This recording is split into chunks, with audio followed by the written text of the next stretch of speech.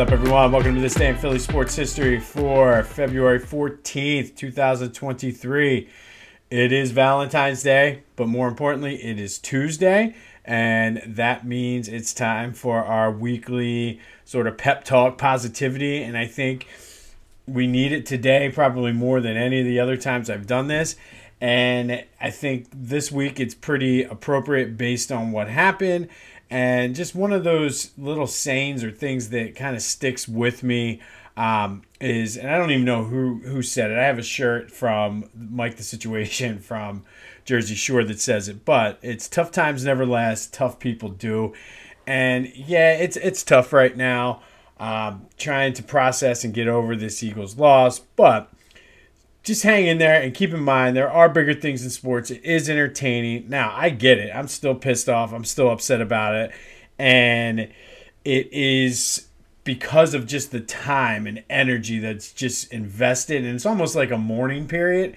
And that is in no way to kind of belittle anybody who's actually mourning the loss of someone they love. But we do. We put a lot of time and energy and effort and just passion into this season. To have it end that way, it stings, and it still stings. But one thing, like I said, let's keep that positivity. The city came together, the area came together, everybody was on the same team, everybody was positive. Let's keep that going and kind of change what's happening in the world. The world's a very negative place, and for how many ever, like a month, the whole season, whatever, however long, when we started realizing and thinking about this playoff run, it's been a good month run where everybody's feeling positive, everybody's happy, and yeah, it stings and we're hurt right now, but let's keep that going. Let's keep the positivity and bringing everybody together, because God only knows the world needs it. So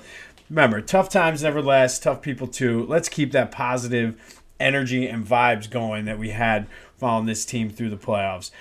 Just a couple more things as I'm kind of processing things more.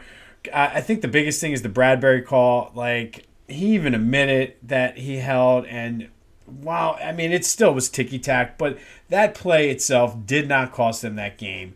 I mean, you could just go back through, kind of watching it. I think I've seen some people talk about it, but the one play that is being overlooked a lot because of the holding call was the pass that Quez Watkins should have caught that would have put them up 31-21. That pretty much that changes that whole complexion of that game, and nobody's talking about that. You got to catch that, Quez. Also, too, enough with the moral victories. Stop it. Like, I'm sick of hearing, well, it was a good season. Who cares? You know what? We overachieved. Great. But just like I said with the Phillies, we were there. We had a shot to win it. Like, maybe down the road, like, we'll say, oh, it was a good run. It was fun, this, that, and the other.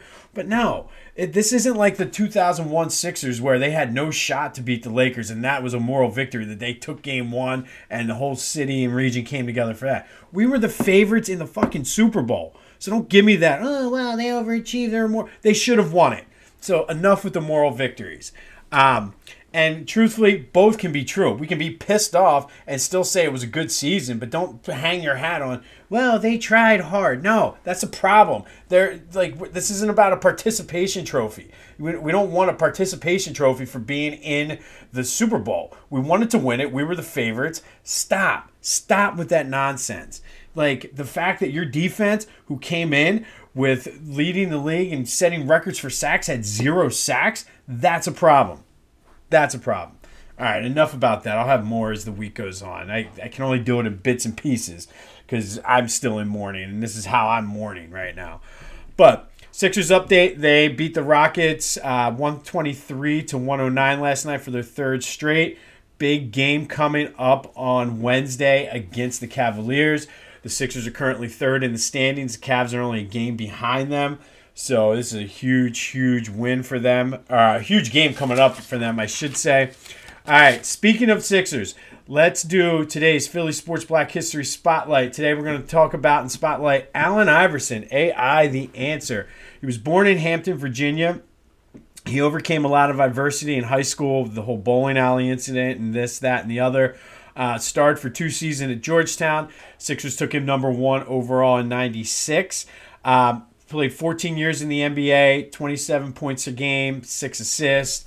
Won the MVP, as I mentioned, about that 2000-2001 season. He took the Sixers to the finals, where they did fall short against the Lakers 4-1, but they did steal that first game. That is a team that you take the moral victory because they had no shot of beating the Lakers, not the Eagles, who were favored against the Chiefs. Stop it with the moral victories. All right, no, this is about AI. I apologize. But AI was a trailblazer. On top of just playing, being 6 foot, 165 pounds, soaking wet, he played with a lot of heart. He played with the heart of a center, a big guy. And other than his on the court, off the court, he was a trailblazer. And he started to change the look, and I'll put that in quotes, of the league. He came in, he had his cornrows.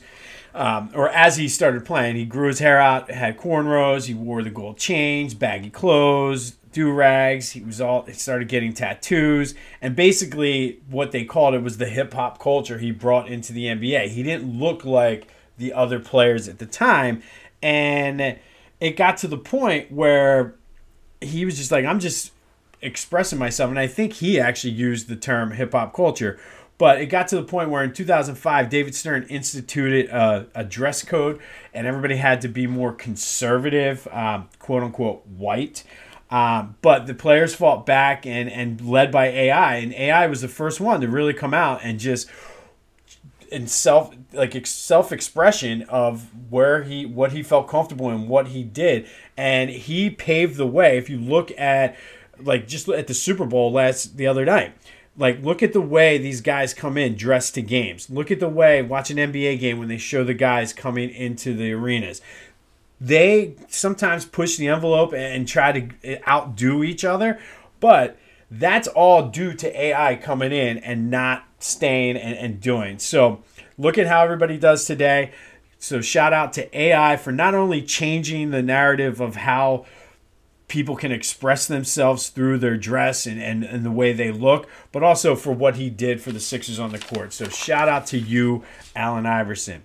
All right, today we're going to go back to 1981. So on February 14th, 1981, St. Joe's beat Temple 61-58 at the Palestra. They improved their record to 15-5. Now, a little bit about that 80-81 St. Joe's team.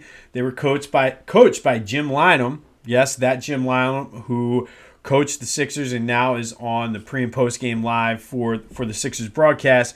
But they won the East Coast Conference tournament to make the tournament as a 9 seed. So the East Coast Conference tournament, that was pre-Atlantic 10 days, when Villanova went to the Big East, when things were a little bit kind of, the Big Five was the thing. So in that, some of the local teams that were in that conference, and I was surprised to find some of these out. Temple, Drexel, LaSalle, Westchester, Lehigh, Lafayette, and St. Joe's were all in the East Coast Conference during this time. So that St. Joe's team, as a 9 seed, they won their first round game, but then they upset number 1 DePaul, the number 1 team in the country, and they made a run to the Elite 8 before finally they played Indiana in that Elite 8 game and just got blown out. And Indiana ended up winning the national championship. So no shame in losing that game for the Hawks. It would have been cool because the Final Four was in Philly that year. So St. Joe's would have had definitely a massive home field advantage as a 9 seed. But they couldn't beat the Hoosiers, who ended up, I think Isaiah Thomas was on that team. They were pretty good that year. So this day in Philly sports history, St. Joe's beat Temple 61-58 at the Palestra. That team would go on to make a run to the Elite 8.